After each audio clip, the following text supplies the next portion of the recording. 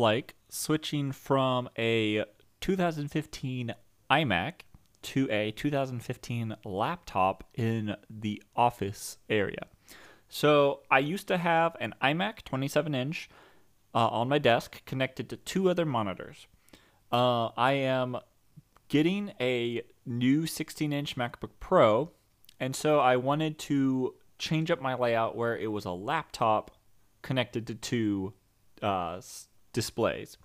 So right now, my laptop is super back ordered, and it shouldn't be here for another 3-4 weeks, which is a bummer.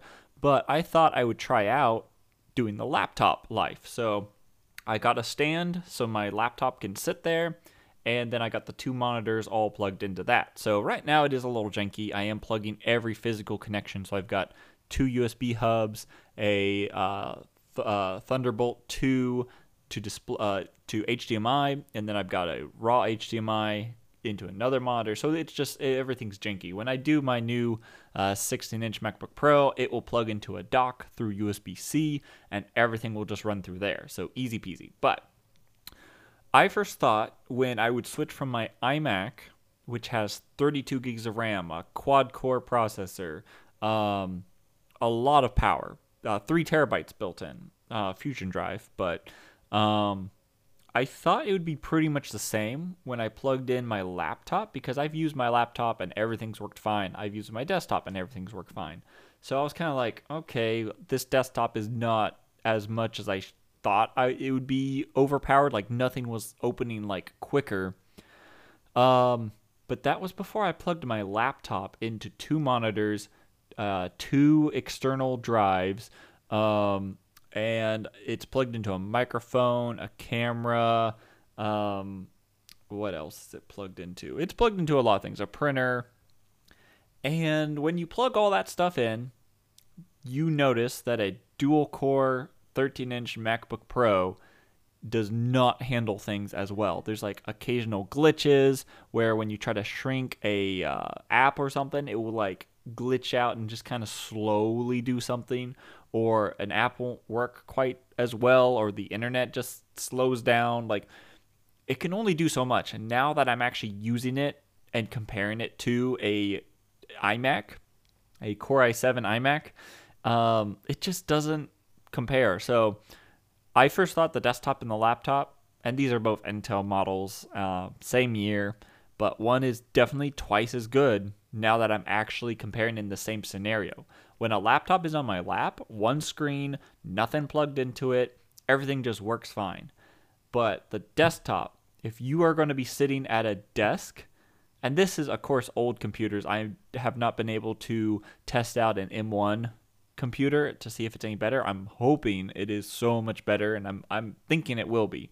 But for right now, if you're going Intel for some reason, then it's probably better to get a desktop. And I'm expecting that's the same way, even with the M1 to some degree.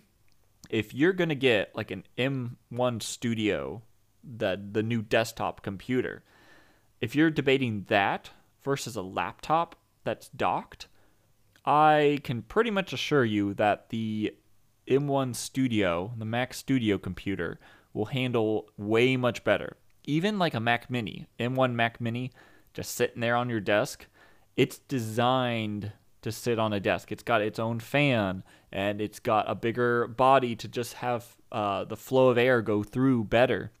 So if you know you're sitting at a desk for work all day, every day, and you don't need to be portable, get a desktop. It will handle things 10 times better.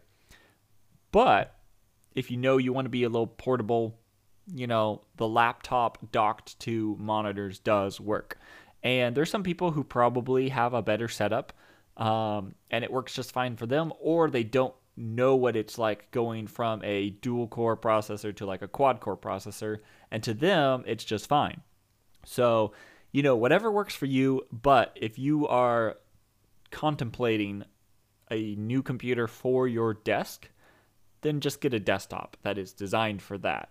It will handle everything way better than trying to dock a laptop. And again, I am going from the experience of Intel, and the M1s might be 1,000 times better on both fronts because it is the same chip. Like right now with my Intel computers, I'm going from a dual core to a quad core. I'm going from 16 gigs of RAM to 32 gigs of RAM.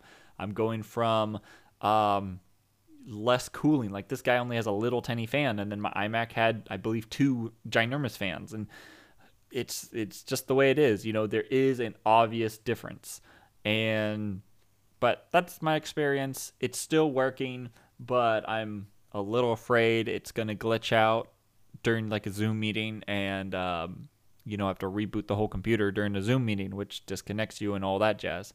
So anyway, hopefully that has been helpful for you and with my experience with that.